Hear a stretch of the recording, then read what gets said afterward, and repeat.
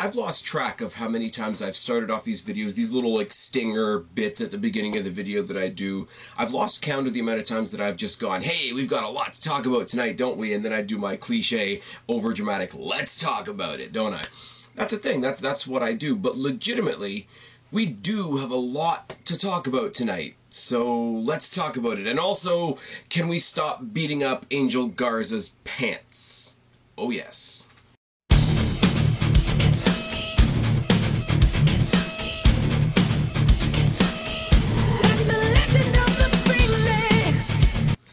What's going on, everybody? It's your buddy, it's your pal, Spaz Phoenix, the YWC Reality Check here with your November 6th NXT review. But before we do that, we're going to get into the house cleaning like we usually do. Two bits of house cleaning. One of them's kind of small. One of them's a lot bigger in my personal opinion, but maybe you guys will agree or disagree. The first is, as you guys would expect, Full Gear is coming up this coming Saturday from AEW. It's the first pay-per-view since they started the weekly show Dynamite. We're going to get myself, we're going to get Guapo. We are going to preview that pay-per-view. It's going to go out sometime Friday evening, probably 7, the way I've been doing the premieres recently, but it is going to go out sometime Friday evening, barring any scheduling issues, etc. I mean, you can sit down and you can listen to us talk bullshit before you watch SmackDown. That's a good thing, isn't it? The second, I mean, shout out to Guapo, by the way, because he's still my AEW guy. The second is a little bigger for me. Those of you that have been watching this channel for a long time know that I've been doing this for a long time and building this channel. Although I don't make any money on this channel, even just getting the attention for this channel, building the audience for this channel has been a bit of a slog, because we know that without hyperbole, the YouTube system is pretty broken right now. Talk to any of the big YouTubers, you know, people that are losing their monetization, people that are flat out losing their subs, people whose subs aren't getting their shit out. And I have, for the amount of time I've been on YouTube, for me to still be hovering under 900 is bordering on ridiculously unbelievable at this point. I'm still going to stay on YouTube. I'm still going to be here. You guys can still watch my pretty sexy face, like I say at the beginning of the not video videos. But I have decided at the, not the insistence, but at the definitely the suggestion of one OKFabe, if you follow him. If you don't follow him, you should follow him. Go to OKFabe, watch him on YouTube, listen to his podcasts, etc. One of the things he plugs a lot on his thing is Anchor.fm, which is the audio podcasting platform that why can't I make words? It's the audio platform that he advertises on his channel that I looked into over the weekend, and I signed up for it, and I ripped the audio from my NXT review last week, and I threw it on Anchor just to see what would happen. Now, the first thing that I found out is that the monetization for Anchor is not available in Canada yet, which is something that's being worked on, etc. But I do have my stuff on there. I do have an account on there now. So any of you guys that want to pick up what I do here in audio form, you can go to Anchor, you can go to Spotify, you can go to Radio Public, you can go to Pocket Casts, or you can go to Google Podcasts, search Spaz Phoenix Podcast, and you will get exactly the same show you're getting here in a podcast form if you guys do want to pursue that and pick me up in an audio form, because realistically all you're missing is me in my wonderful face and my wonderful hat here, and half the collabs that I do are not visual anyway, so it's not going to be too much of a jump as far as what you're getting. It just may be a another choice of where you're going to get it. I don't know where this is going to go. Like I say, I'm very much playing it by ear. I'm very much teaching myself the podcasting thing. I want to send a quick shout out to Ayana from Anchor, who is one of their tech support people who has been helping me build up my connections to certain things since Saturday. Their support has been great, and although I am not paid by them or monetized by them whatsoever, I will say from the own personal experience that I've had in the past 5 days or so, if you guys are going to try the podcasting thing, go check out Anchor. They made it easy for me, and I'm not very savvy. You guys know what I do here. My videos are very simplistic, sort of cut and paste. What you get is what you get. You're going to hear me yakking, or you're going to hear me and somebody else yakking, and there's not too much else. I mean, I'm not doing live streams. You know, you don't have the super chats and all the other bells and whistles that other people have. I like to keep things very, very simple because it's what I have a grasp on. I am not by any means a tech wizard. I learn what I need to, and that's about it. So it really is one of those things where if I can do it, anybody can do it, and I've been having a little bit of fun with it so far.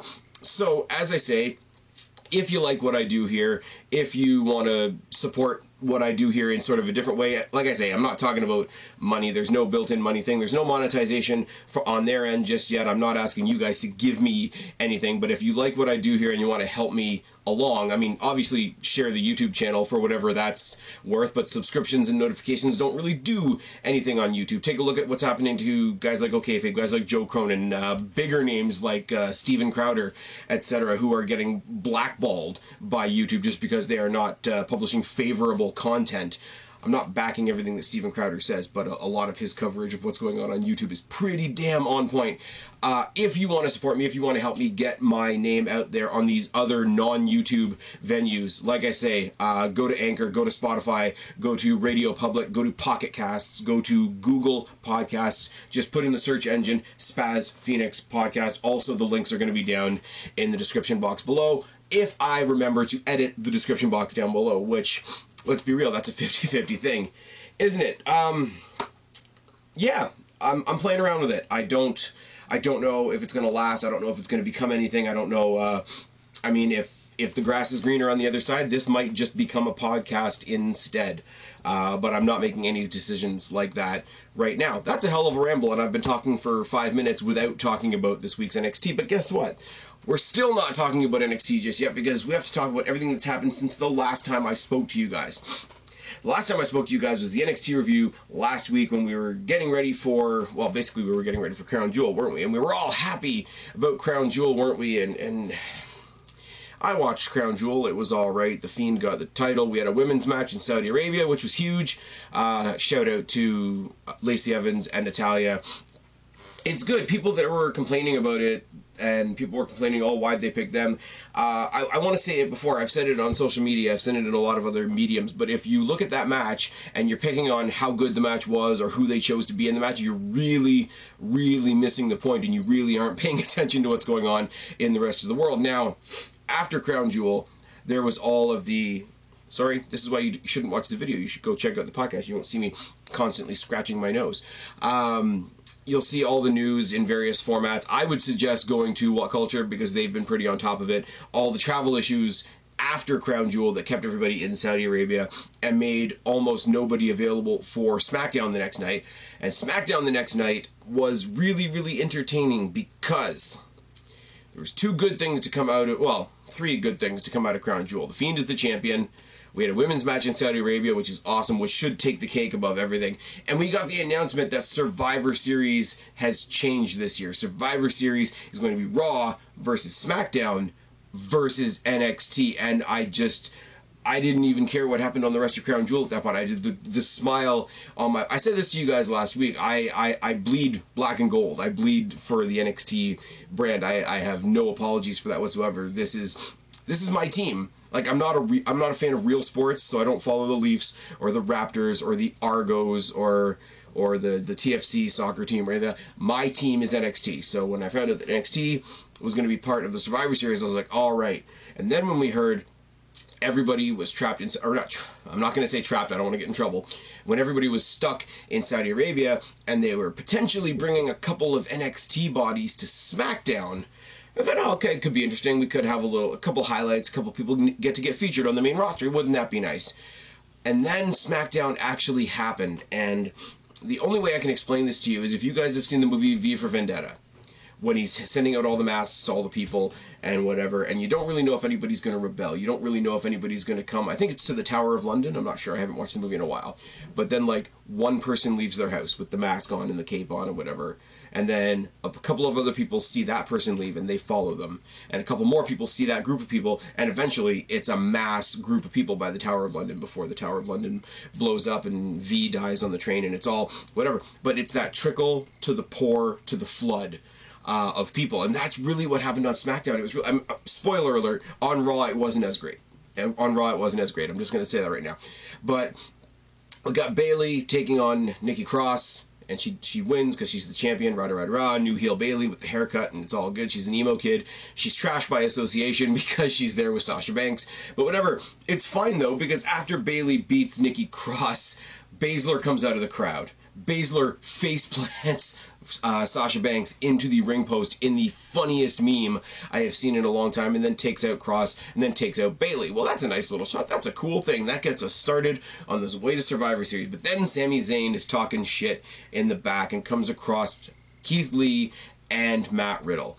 And he starts trying to suck up to them. Hey man, I was just like you. I was the heart and soul of NXT at one point. Look at my NXT shirt. And it's a plain black shirt. And he tries to convince them that his NXT shirt is in the car. Didn't want to spill salad dressing or whatever the hell he said on it. I'm going to go to my car and get it. You guys can wait here. And I mean, clearly Sami Zayn's car is at the ring because that's where he runs to, and he just gets his ass handed to him by Keith Lee and Matt Riddle. Keith Lee doing the, I think it was a moonsault off the top rope, is terrifying because Keith Lee is huge. The Miz was supposed to interview The Fiend, the new WWE Universal Champion, but, you know, his magical powers don't work in Saudi Arabia, apparently. So Miz comes out because it's The Miz and because he can, says he's going to interview himself, gets interrupted by Tommaso Ciampa, and they have a great promo, which leads to a match, and it's a match that Tommaso Ciampa wins. The only thing I'll say about this match is that Miz doesn't know how to sell the fairy tale ending, but that's a minor thing, right? Dana Brooke and Carmella are going to take on Fire and Desire. Fire and Desire are in the ring. Carmella and Dana Brooke are getting their asses handed to them in the back by Bianca Belair. Yay. But what it led to was Fire and Desire having a tag team match against Tegan Nox and Rhea Ripley. Now, the story of this, and what's got everybody all twisted up, is that Rhea Ripley and Tegan Nox shouldn't be a team because the Mae Young Classic, the story that's been told to us 100 times, Tegan Nox got injured in her match in the Mae Young Classic with Rhea Ripley, and Rhea Ripley laughed at her and thought it was hilarious and whatever, and she went off to have her second knee surgery and knee rehab and whatever. But since Rhea Ripley's come to the NXT proper roster from NXT UK, she has sort of turned semi-babyface. She's at least a tweener. She's by no means a heel, and you could definitely play up the story that, hey, like, I did that to you, you came back from your second knee injury, at least we've got a little bit of respect for each other, and they destroy Fire and Desire, which kind of makes me sad. But it does kind of make sense, too, because they could have taken out the strong team. They could have taken out Fire and Desire in the back and left Carmella and Dana Brooke out there to die. But no, they left out Mandy Rose, who's incredibly underutilized and underappreciated, and Sonya Deville, who's a badass in her own right. So those are the ones that took on the NXT Invaders. That made the match a little more entertaining. But it still ended with Rhea Ripley doing her standing figure 4 thing that looks absolutely terrifying because she's huge. She is the 2019 Chyna. I want to say that it's BASZLER, but it's not. It's really Rhea Ripley. What else happened? What else happened? Oh, that's right. Brian in the back. He's looking for a fight. He doesn't really do his promo like he's concerned about the NXT invasion. He's just pissed off in general. He's looking for a fight. He comes across Triple H. He says he wants to fight. Shawn Michaels is there, decked out head to toe in NXT gear. He starts taking off his jacket. He's like, what? I'm not getting into the fight. It's cold in here. I need to put my jacket back on, which is great. And then from off camera, you see Adam Cole come in with the title, and the crowd just loses their shit. And I do too. I'm sitting here. My TV's right, like, here's my camera, my TV's right there. But yeah, we see Cole and Brian, and that's a mark out enough, but then Brian's like, well, why don't we make it worth something and put the title on the line? So, on SmackDown, on the brand new, bigger, louder, and uncut, Michael Bay'd up SmackDown, we've got Daniel Bryan versus Adam Cole for the NXT Championship, and here's the kicker, here's what makes it all work. Daniel Bryan is somebody people care about. Adam Cole is somebody people care about. The NXT title is something people care about, and it was a good match, and the match ended clean. Roderick Strong came out to the rampway with Adam Cole, then they sort of had a fist bump, and Roderick Strong went to the back. Now, Adam Cole being the heel could have had the numbers advantage, rah, but he didn't. They had a great match, and he beat Daniel Bryan clean in an awesome match. And to see Shawn Michaels and Triple H play cheerleader on the outside, I mean, Shawn Michaels has a new life in his role in NXT, and I'm happy for the guy. Triple H is a weird one because he's out there, he's like the spokesman for NXT, but he goes from like the overdramatic, the game spokesman where he's doing the whole thing and he speaks, everything he says is with such drama, and we're going to talk about that with Raw in a sec. Everything he says is such drama and such gravitas, and everything he says trails on a little bit longer than it should, but he varies between that and the guy that got NXT up off the ground who's just genuinely proud of his creation. So he's got this really driven, energized, motivated, like, we're going to bring on this war, and every now and then he slips into this really, really honest, proud dad thing, and it works. It makes me feel good. People still shit on Triple H. It's like, oh yeah, give it any day now, and he's going to be making these guys job to him once they hit the main roster. And it's like, when did that? Okay, I'm not saying it's never happened, because Seth Rollins is a thing. Seth Rollins is definitely a thing we're going to talk about in a second. But like, when was the last time Triple H had? The minute Triple H books himself in a match on NXT or books himself in a match at a takeover, you will have me agreeing with you 100%. But no, I can't buy it. I can't buy it because you can tell the guy's genuinely, he's proud of what he's created, and he deserves that. But he's also proud of the people that have come out of what he's created, and it's good. And when you saw him at the end of he gave the speech at the end of the night, you know, when you want to go to war, it's the same exact speech that he gave when he rebranded DX, when they got rid of Shawn Michaels and he brought in X-Pac and the Outlaws or whatever, and he gave that speech. It's like, when you want to go to war, you go to your family, you go to your friends, you go to your blood, and he basically did that speech again with the NXT. But when you saw him, like, he's in the big dramatic Triple H way that he does it, until he puts the mic down and he's just got his arms, and like, yeah, he's trying to be the cool dad figure in the thing as well, but the way you see him and he's got his arm around his one champion, his arm around his other champion, it's like him and BASZLER and Adam Cole with Lio Rush just beside them, with Roderick Strong just beside them. The only ones missing, the only other people holding gold that were missing were the rest of the Undisputed Era, because they weren't there on SmackDown. Now, what I do love about this, on a side note, is even when they're all gathered in the ring together to declare their victory, you know, they came and they put their flag in the SmackDown soil. What I love, the only thing that broke that story was Ciampa just on the edge of the screen, and he's celebrating with the NXT group. Oh, we took over SmackDown, whatever, but he's still got his eyes on Adam Cole, and he's still got his eyes on that title. That is awesome storytelling. It's almost like these people have more than one thing going on in their life at once, leading up to a weekend where they're going to have more than one thing in their life going on at once. Now we go to Raw, though, and Rollins comes out to cut this really emo promo. I both can't stand Seth Rollins. I'm not going to go on a big Seth Rollins rant here, but I both can't stand Seth Rollins and feel bad for Seth Rollins. And I think most people are in somewhat of the same boat, because on the one hand, he's being absolutely obnoxious as a real life person. Tyler Black should not have Twitter. Two people, okay, if you could take Twitter away from one person, who would it be? Seth Rollins or Donald Trump? Because I think they're about on par at this point.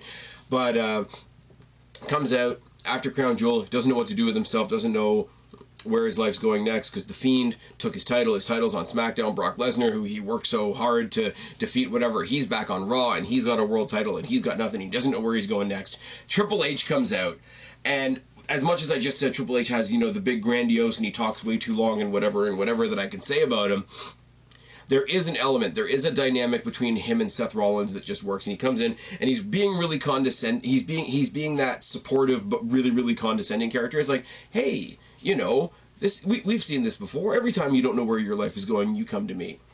You came to me, and you ended up in NXT. You came to me. You were the first NXT champion. People forget that the first ever NXT title match was Seth Rollins and Jinder Mahal. Let's just remember that for a second. You know, you came to me and the Shield was created. You came to me and you got the WWE Championship. And here you are. You don't know where to go once again, and now you're coming back to me.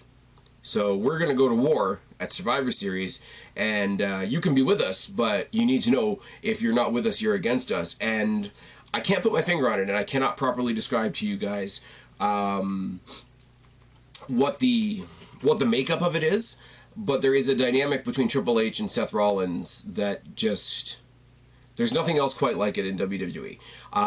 Not the same, but if you look at the dynamic between Triple H and Shawn Michaels, when they were having their feuds, there was a dynamic between the two of them that wasn't like anybody else.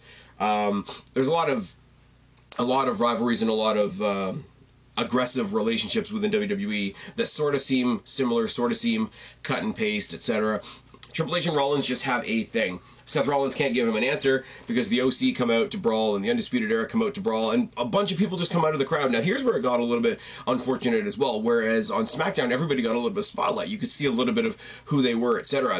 In this one, you've got Undisputed Era on the outside, brawling with people, and Dijak and Damian Priest, and you can't really tell who's coming out of the crowd because it's the one year, I'll give full credit to Michael Hamflett of What Culture, it's the one year that they could have done with some color-coded t-shirts, the yellow, the red, the blue, because Dijak was out there, Priest was out there, I think Keith Lee was out there, all of Undisputed Era was out there, apparently Pete Dunne was out there, I didn't see him, and the Raw roster that comes out, other than the OC, are all jobbers. It's all R-Truths and Zack Ryders and Kurt Hawkinses and like people that you would borderline expect to be going after the 24/7 title. That's not great. But anyways, doesn't get to give his answer to Triple H, and it's sort of a thread that's left hanging throughout the rest of the night, which isn't the worst thing in the world. We got this sit-down interview with Becky, and this was cool too, because they managed to do a lot of chemistry here, not in front of the live crowd, and that's not easy to do.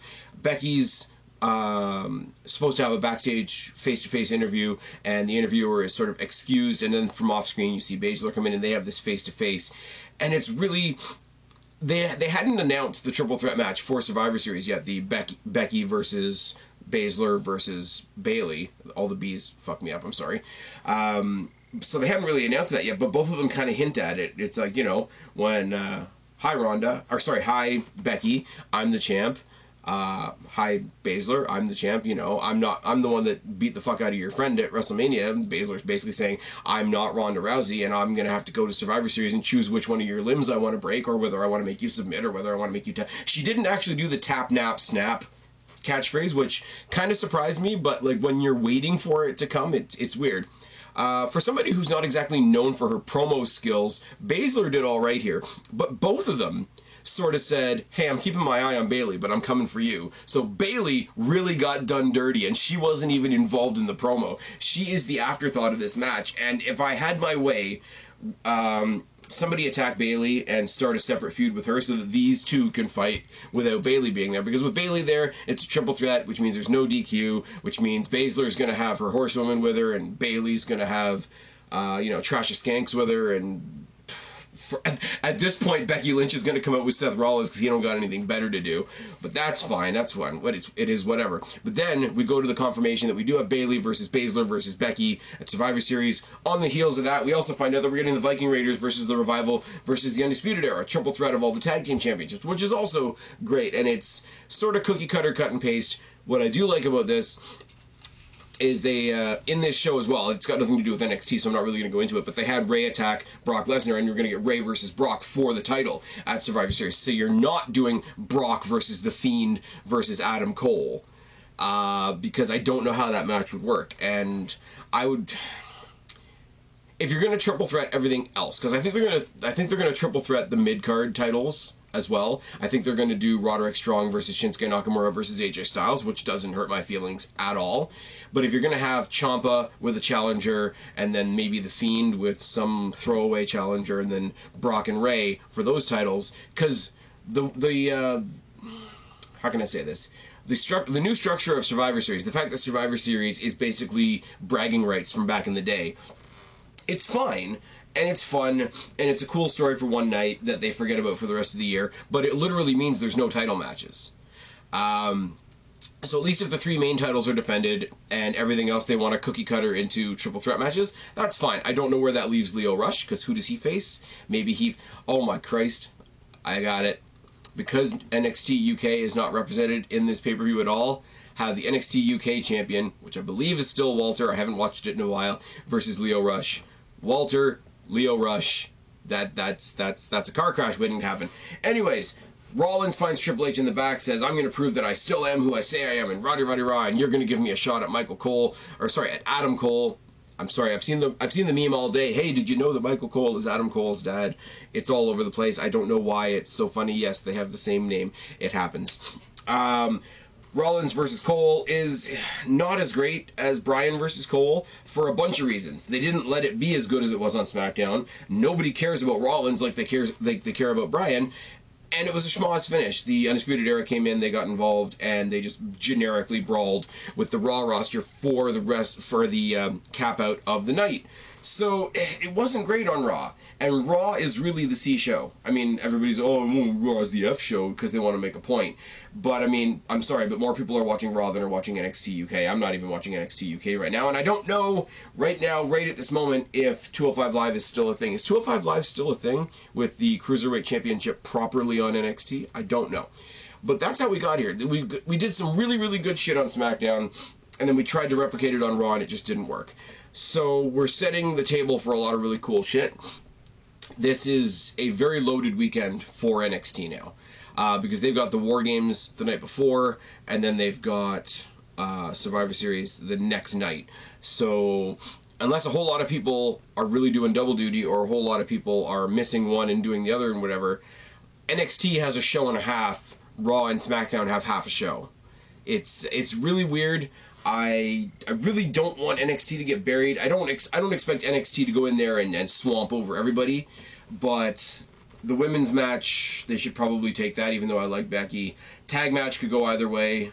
The mid-card champions, mid-card title, Roderick Strong going over Shinsuke and AJ Styles would be nice, because Shinsuke's kind of lost right now, and AJ Styles is in the OC, who we're going to talk about in a second. Roderick Strong could use this as being a not main guy in his faction. He needs to sort of stick out a little bit, because he's going to be lumped in a team at War Games, as I say, we're going to talk about in a minute. So there's everything we needed to talk about before NXT. Find me in podcast form if you want. Raw and SmackDown did some things. Crown Jewel did a thing.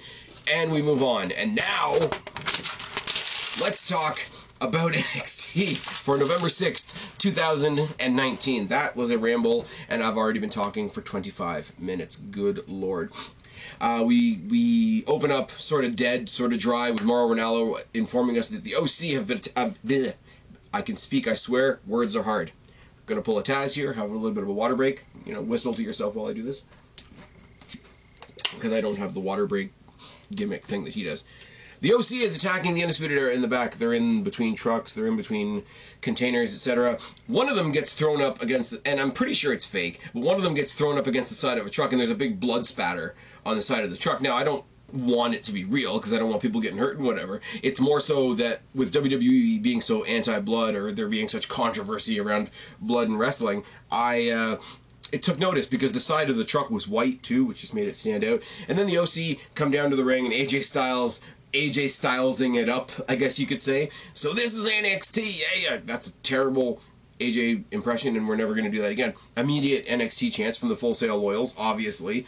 Undisputed Era tried to take over Raw. They want a war. We brought the war to them. We just took out all your champions, which is true, because Undisputed Era are all the champions except Shayna Baszler, and they're not going to have AJ Styles do a Styles Clash on Shayna Baszler, are they? OC just took over NXT, and it's not just phenomenal, that's undisputed. They're interrupted by Tommaso Ciampa, who gets huge daddy's home. I love that the daddy's home thing has gotten over. It's fucking great. He looks at Styles, he looks at the OC, he's like, oh, that's what the main roster looks like. Hey, for years, I was asked, when are you going to go up? When are you going to go up to the main roster? And he says, now that you guys are here, I'd like to welcome you. Words are hard. It's late in the day. I'd like to welcome you to the main roster. NXT is the main roster. Huge NXT chance. NXT is the show. NXT is Daddy's home. So we put an entirely new context on the Daddy's home chant, which is even better. If you want to kick the Undisputed Era's ass, I'm not going to stop you. You go ahead and do that. But if you think you're going to come here and take over, I have a real problem with that. AJ Styles shoots back on the mic eventually, because he's sort of just standing there looking amused by what Tommaso Ciampa is saying. He says, you know, should we be really scared of you? There's one of you and three of us, and you're the only one on this entire brand with any balls, it seems like. And then Ciampa looks to his left side, looks to his right side, Matt Riddle comes out, Keith Lee comes out, and Ciampa says, looks like we've got all the balls you want. You know, we're practicing for War Games, but we'll go to war with you tonight. AJ thinks about it for a second, accepts, and tonight we've got the invading OC from Raw taking on Tommaso Ciampa, Limitless Keith Lee, and the original bro, Matt Riddle. That is not too shabby. Everybody that was predicting that, oh yeah, they're going to invade with, like, Big Show and Baron Corbin, and I'm like, well, Baron Corbin's from NXT. He'd probably get a weird level of respect, but Big Show is a no, and yeah, no. Pete Dunne versus Damian Priest, Chapter 2, after the dick kick heard around the world a couple weeks ago. Collar and elbow tie, but both men try out their finish. And I will say, I gotta say it every time, Damian Priest's intro is fucking killer. It's one of the best in NXT at the moment. And, I mean, they don't put... I have to keep saying it because it is so good. They don't put a lot of extra production. Like, there's no pyro at Full Sail. There's no... They don't even really do the smoke jets anymore, do they? Like they used to do with BASZLER and... Becky Lynch and people like that. It's just he's got that fire gimmick and he does the pose with the Archer thing. It's really, really good. I like it. I need to mention it every time because it's just that good. Collar and elbow tie and a side headlock by Dunne. A series of kicks. Dunne stomps on the arm and clotheslines and stomps on the hands. Dunne kicks the hands against the post, and then Priest gets him back in the ring somehow with that messed up hand and still managed to hit a reverse mic check. Series of strikes by Priest and a neck vice, second rope snake eyes and a mud hole by Priest and a back elbow. Falcon arrow by Priest. Both men trade some punches. There's an armbar body scissor combination by Dunne, an X-plex and a series of chops. Insiguri by Dunne, missile drop kick and a kick to the head. Moonsault to the outside by Dunne, an apron chokeslam by Priest. Now here I gotta stop. The apron chokeslam by Priest is probably one of the better apron spots I've seen since Kevin Owens. I was going to say Kevin Dunn there. Why was I going to say Kevin Dunn? Since Kevin Owens was doing the pop-up apron powerbomb, this was on that level. Sit-out powerbomb by Dunne, who stomps on the hands again. Roundhouse kick by Priest and a suicide senton as we go to the first proper commercial break. There's been some picture-in-picture shit as we go, but this is the first proper commercial break, which is nice. They're limited. It's fine. Both men trade some punches, some kicks, and some elbows. A high knee by Priest. Headbutt by Dunne. Razor's edge by Priest. Dunne works the fingers. Here we got a cool spot because Priest, you know, if it worked for me once, it'll work for me again. He goes for a low blow, but Dunne blocks it, and as he backs away, he bumps into the referee. The referee's not looking. Dunne hits his own low blow. The place goes nuts. He gets him into the rolling armbar, works the fingers, snaps the fingers, and Dunne wins by submission. Not the end of the night for Pete Dunne, though, because he's jumped by Dane, and then Priest jumps him, and then Dane and Priest sort of fight each other over who can jump Pete Dunne, which is cool. Priest gets thrown out because, I mean, Dane's fresh. Priest just had a match. Priest gets thrown out for a second. Dunne gets his ass handed to him by Dane for a while. And then as Dane is leaving, Priest tries to get him again on the rampway, eats the stairs for his trouble, and eats a cannonball against said steps to just punctuate the whole thing. And it's really, really good. Killian Dane, I don't know why more people aren't into Killian Dane. Killian Dane, he's just a wrecking ball, literally and figuratively. He is, I think, a little bit more effectively what Dave Mastiff is on NXT UK. Just big, thick, I can throw myself at you as a weapon, I can be a projectile, I will knock you down and you will stay down. It just works. I don't know what everybody else's problem with it is. I don't really want to know, to be perfectly honest with you. We get some news here that was actually broken on social media before NXT, but they make it official on the show that Ripley has already picked Tegan Nox and Candice LeRae for her team. BASZLER has already picked Shirai and Belair for her team, leaving one more spot on each team. Oh my god, who are they going to choose? It's a story for the rest of the night. And then we get, I'm not going to lie, I have notes, and I'm going to skip them. Tenera Conte versus Santana Garrett. It was very, very forgettable. I mean, Conte got the win with what they called the Brazilian kick, which just looked like a kick in a barrage of kicks, which made up the whole match.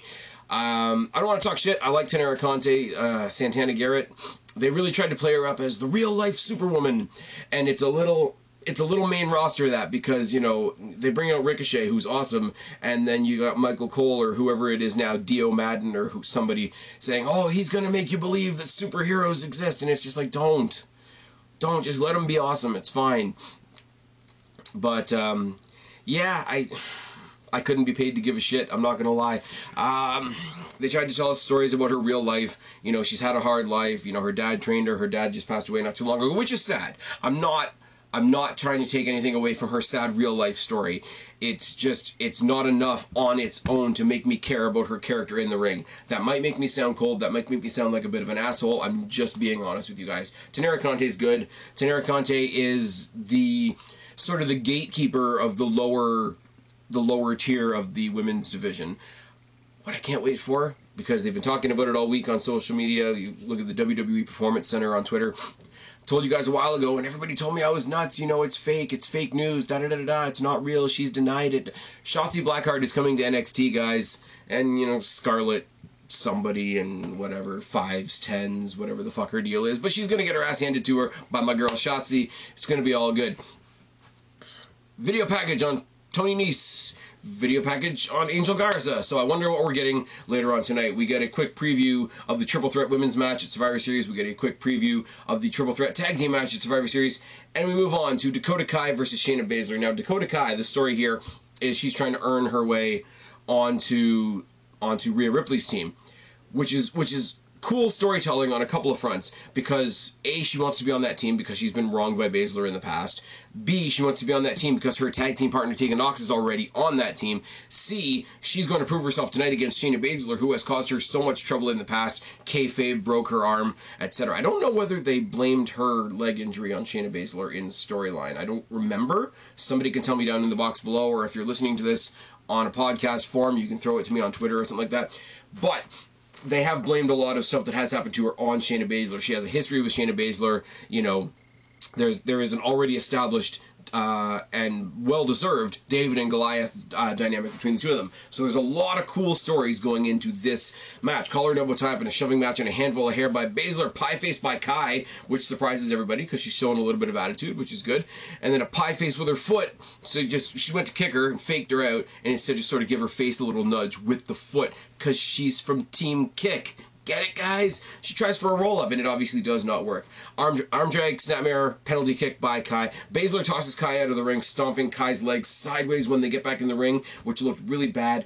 This is where real story works, because you know her and Tegan Nox were both out simultaneously with almost identical leg injuries, and they're some of the smaller girls on the roster. So when their legs get worked on in a match, when the story of the match, when the storytelling in the match, the ring psychology is about the legs, that's where it gets more real. And I keep going back to this. I know I've driven down on this in the past when they're doing a highlight package on somebody. I don't need to see surgery footage. I didn't need to see it with Dakota Kai. I didn't need to see it with Tegan Nox. I didn't need to see it with Tommaso Ciampa and his neck, because that gets overused. But when they replay her getting injured, and this isn't even Tegan Nox in the match, so I'm on a tangent here. When they replay Tegan Nox getting injured in the Mae Young Classic, I remember what it was like watching that episode. And that is the kind of real-life stuff that can inform the match, not Santana Garrett. She's the real-life Superwoman. Don't do it. Do this instead. Stomp on her leg, stomp on her ankle, etc. Knee bar by Baszler. Stomps on the ankle again. We go to commercial break. Double stomp by Kai, a clothesline and a super kick all by Kai. Trip by Kai, a pump-style boot to the face by Kai. Gut-wrench suplex by Baszler, a tornado forearm shot. Headbutt by Kai, roundhouse kick by Baszler twice. Once in the middle of the ring, once off the ropes. Haluva kick by Kai, which is great, and it's better than Sami Zayn's. I'm just putting it out there. High knee by Baszler. Kai fights out of the Kirifuda clutch. This was cool. She got her in the Kirifuda clutch because Kirifuda clutch has been sort of protected, and it's not been like super overly killed like the Stomp, Seth Rollins, hint hint.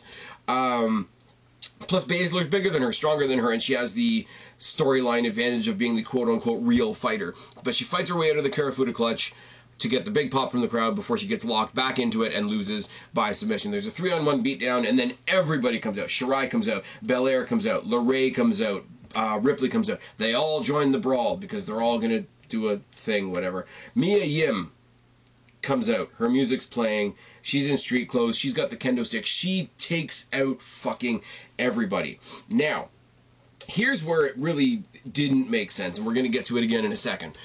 What you've got in the ring is 5 people instead of 4. What you've got on the outside is 5 people instead of 4, because Baszler has Shirai and Belair on her team already. That's 3, plus her 2 cronies. That would make 5. Now, in the ring, you got Ripley, Nox, LeRae, I can't count, Kai, and Yim, which makes 5. So my thinking at this point, I got really hyped because it's like, okay, maybe they're going to expand the match. It's going to be 5-on-5 instead of 4-on-4. I would have loved that. I really would have, because then you would have had a reason for having both of Belair's goons in there. And I really thought that that's where they were going. Then they tore my heart out a little bit. We're going to talk about that in a second. We get highlights from Raw and SmackDown, which is everything I just rambled about a second ago. And then we get a video on Isaiah Swerve Scott for reasons. Gee, I wonder if he's going to be on the show later. Tony Nese versus Angel Garza. #1 contendership for the Cruiserweight Championship, currently held by Lio Rush, who's fucking amazing. You know one of the reasons he's not amazing? you know one of the reasons why he is amazing? Because his name isn't Jordan Miles. Moving on. Tony Nese versus Angel Garza. Collar and elbow to Evan. Each one goes for the other one's hair for the advantage right away. Neither one of them is really playing a good guy. I mean, Tony Nese is an asshole heel. Angel Garza playing the cocky heel, while we hear about his lineage at nauseum on commentary. Trip by Garza, a stiff chain wrestling sequence to follow. Test of strength, armbar with a post by Nese, wrist lock and a front face lock by Nese. Head scissor by Garza. They trade some chops, and the chops are just ridiculous, like turn your chest into hamburger chops. I love it at one point because Angel Garza goes for the double chop, and the slap sort of rings out throughout the arena, and it's that one chop that you know hit just perfectly because it cracks throughout the entire arena, and even the crowd kind of goes, oh shit. And the great thing about it is Tony Nese is sort of brushing his chest off. Angel Garza's sitting there looking at his own hands because they hurt so much. That's fucking brilliant. Some body shots, an enziguri by Garza. They climb up to the second rope, and here is something I never thought I would say in a million years. Normally, in an Angel Garza match, there's a spot, there's a pause in the match where I would say to you right now, and Angel Garza takes off his pants for reasons. But instead, Angel Garza is on the second rope. Tony Nese goes to powerbomb him. And I swear to Christ, I never thought I would say this in a million years. Tony Nese powerbombs Garza's pants. If you're listening to this on audio, I want that silence just to sort of reverberate for a second. Tony Nese powerbombed another man's pants. Right. Dropkick by Garza. Wrecking ball dropkick. Outside moonsault by Garza. Butterfly backbreaker is beautiful. Pump handle Falcon Arrow by Nese. A tombstone lung blower by Garza. Tornado DDT on the floor by Nese, followed by a 450 splash. Powerbomb by Garza, and then he hit the wing clipper, which is the most... I say a lot that I don't know what to call things. I really don't know what to call this. He got him in a butterfly lock, like he was going to do a butterfly overhead suplex, but instead wrapped his legs around his own waist, dropped him straight down in sort of an atomic drop thing. Basically, he had him by the head and shoulders and drove his spine into the mat, tailbone first. It looks really painful and really awkward, and it got the win, which is good. I mean, Tony Nese just sort of made his way out. Angel Garza, you know, posing to the crowd as he does. And it's the typical... You know, there's a number one contender that's just been established in the champion. I was about to say the Ciampa, but he's not champion yet, is he? He doesn't have Goldie. The champion, Lio Rush, comes out, and Lio Rush with this new confident babyface persona that he's got going on, and he still manages to be super babyface and super cocky at the same time. He comes out with his title, and he's clapping. He's like, "Hey man, I like that. I really like that." And he goes to shake his hand. And Garza sort of almost walks right by him, and then full-on palm thrusts him in the face. And there's no reaction, there's no brawl, there's no, you know, pull apart or whatever. There's just Lio Rush sort of giving him like a nod of acknowledgement. It's like, oh, okay, it's like that. All right, cool. And then we get the confirmation that match is happening next week. Angel Garza versus Lio Rush, which is a lot better than the match I fantasy booked a couple minutes ago of Lio Rush taking on Walter, because that would be suicide. Oh yes. In the back we see a segment with Ripley and all the people involved with her, which is 5 people. She announces that Mia Yim is the 4th member of her team and cuts Dakota Kai. And it's like, okay, they sort of did Dakota Kai a little bit dirty right there, I'm not going to lie. But you got Rhea Ripley, you got Tegan Nox, you got Candice LeRae, and you got Mia Yim. That's a pretty fucking awesome team. Now you got BASZLER on the other side, and Shirai and Belair for reasons, and then so BASZLER now has to pick one of her buddies, either Jessamyn Duke or Marina Shafir. The only way this really works now is if Dakota Kai goes and takes out one of the horsewomen, and that's why only the other one is in. Mathematically, you could have had something cool here with the 5-on-5. You've created a little bit of a story chunk that doesn't quite work here, because they never announce who the 4th person on BASZLER's team is, so she's still, you know, she's still considering it. Rah. Isaiah Swerve Scott versus Dominik Dijakovic, and this was a really weird match, I'm not gonna lie. It wasn't a bad match by any stretch of the imagination, but as far as a contradiction in styles, I like Swerve Scott. I like what was his name before he became to WWE? I saw him wrestle like once. He came in, he was in one match at Destiny that I was there for, and it was really good. And then I heard immediately after that he was coming to WWE, and they had renamed him Swerve. Yeah, it's just not going to come to me now, is it? But Swerve works the arm right away, which is interesting because he's the smaller guy. Dijak's the stronger guy. You figure if he's going to work the arm, Dijak would throw him across the ring. But there's a neck vice by Dijak, super kick by Swerve, strikes and kicks, and black hole slams by Dijak, and a vertical suplex toss. What I do like about Dijak, and I'm starting to sort of get a feel for what his style is, his style is just anything that would be a nice clinical technical suplex from a normal power guy is just a toss with him. And there's a recklessness to it. And if that's the appeal of his offense, then cool, I guess. At least he's developing some sort of in-ring personality. Because outside the ring, I don't give a single fuck about this guy. I could not be paid to give 1/10 of a fuck. Oh yes. Boot by Dijak followed by a choke bomb. Poison Rana by Swerve. Now hitting a Poison Rana on somebody that much bigger than you, considering how dangerous a move it is to begin with, was pretty fucking awesome. Followed by a double stomp on the apron. Tornado Lariat by Swerve. Super kick and a stomp. And then, for reasons, we had to feast your eyes, and Dijak got the win. I had a feeling going into this match, I mean, logic has to take over in your brain at some point. They're pushing Dijak. Dijak's going to get the win. But, to Swerve's credit, there were many, many, many moments in this match that made me question the, oh my god, this is exactly what's happening, we know this is exactly what's happening, and made me think that he might get the win. And that's enough for like a 5 or 6 minute match on a weekly show. That's sort of a throwaway match anyway. All I need is 1 or 2 minutes where I think the other guy's going to win. Make me doubt what I think I know is 100% true, if that makes sense. It probably doesn't, because I'm rambling. And it's late, and I'm tired, and I've done overtime this week, and yeah.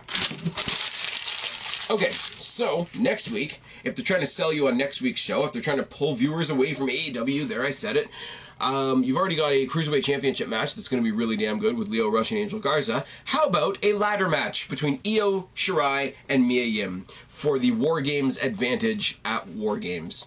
That is going to be a lot of fun, and I'm pretty sure that's going to be really, really violent.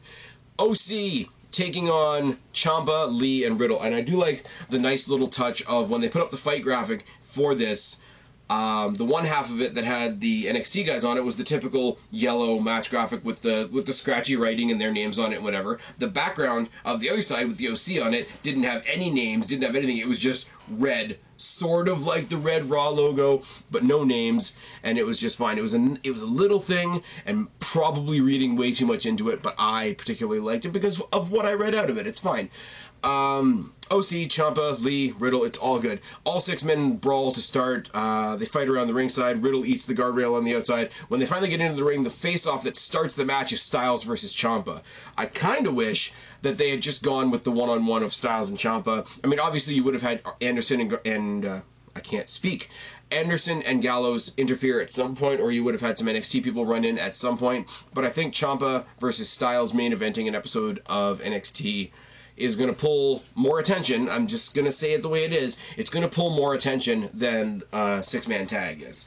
Because let's be real for a second. I mean, Adam Cole had a pretty good week. He went in and he fought Daniel Bryan. He went in and fought Seth Rollins. Ciampa went to SmackDown and fought The Miz, but didn't really fight anybody on Raw. So Ciampa's second match making him equal to Adam Cole, because you figure they're going to have a title match eventually. So they need to be considered on equal playing field. Now, we already know that Ciampa and Adam Cole are on equal playing field, but from a storytelling perspective, Adam Cole had 2 marquee main roster main events against 2 guys that are good. Whatever we think of Seth Rollins, Rollins is a good wrestler. Daniel Bryan is a better wrestler and a wrestler that we actually care about, but that's neither here nor there. Ciampa went in and pulled a surprisingly good match out of The Miz. My boy The Miz, but he's not the greatest technical wrestler in the world, and even I'll admit that. He could have used a second match like this one to sort of put him over in the eyes of whatever new fans NXT has, whatever new fans are going to be seeing him at Survivor Series, etc. That's just me. But that's how it started. They were trading fists, dropkick by Styles, forearm to the outside by Styles, suspension DDT by Ciampa, which is apparently called the Willow's Bell now. Now, I don't know if that's a reference to something or not. Once again, if you're watching me on YouTube, throw it down in the box below. If you're listening to me in a podcast form, throw it to me over on Twitter, at SpazPhoenix1. I would really like to know. If it's just a cool name for a move, then that's fine. I mean, Randy Orton does it. Ciampa and Gargano both do it better. Collar double tie-up in a battle of shoulder tackles between Gallows and Keith Lee. And you knew that was going to happen. They were the two big guys on the two teams, whatever. But eventually Lee pounces him right out of the ring. Kicks by Anderson and a running crossbody by Lee on Anderson, which just looked like backbreaker by Styles, a headlock and a triple team by the OC. Jawbreaker by Ciampa. Snap vertical suplex by Gallows and a high knee by Ciampa. Hot tag to Riddle, who has shots and knees and slaps and kicks for everybody. Hits an exploder suplex on Styles. Ripcord knee, a GTS, and a German suplex by Riddle. Body slam to Gallows by Lee. Sorry, yes. Body slam to Gallows by Lee. I can't read my own writing. It's fine. Enzuigiri, brainbuster by Styles and a boot and a forearm. A pounce by Styles. A pounce to Styles by Lee, who takes out the ref as well. So we've got no more ref. There's a running knee by Ciampa on Styles, but out comes Finn Balor, and this is where crossover of story gets so fucking good. Balor is the asshole of NXT, but they have to balance both stories. They have to balance the wars that are happening on NXT and the war that NXT is doing with the rest of the roster. So he's down there. There's some Raw invaders, but there's also his enemies in the ring. What does he do? He drops the DDT to Riddle on the rampway. AJ Styles throws up the Too Sweet. He throws up the weird gun. I guess it's the Bullet Club thing. Somebody tell me. Somebody tell me. Somebody confirm me. Somebody that watches ROH or New Japan or wherever the fuck the Bullet Club thing started.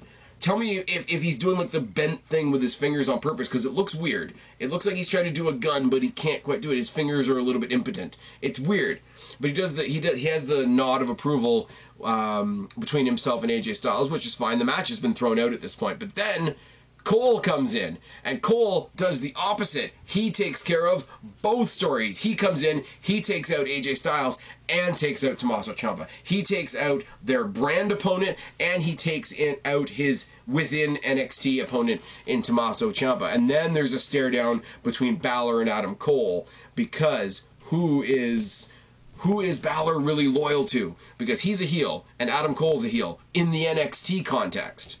But outside of the NXT context, he's Bullet Club, and so is AJ Styles. Now, that being said, I'm pretty sure Adam Cole was Bullet Club as well at some point. Again, tell me down in the box below or at SpazPhoenix1 on Twitter.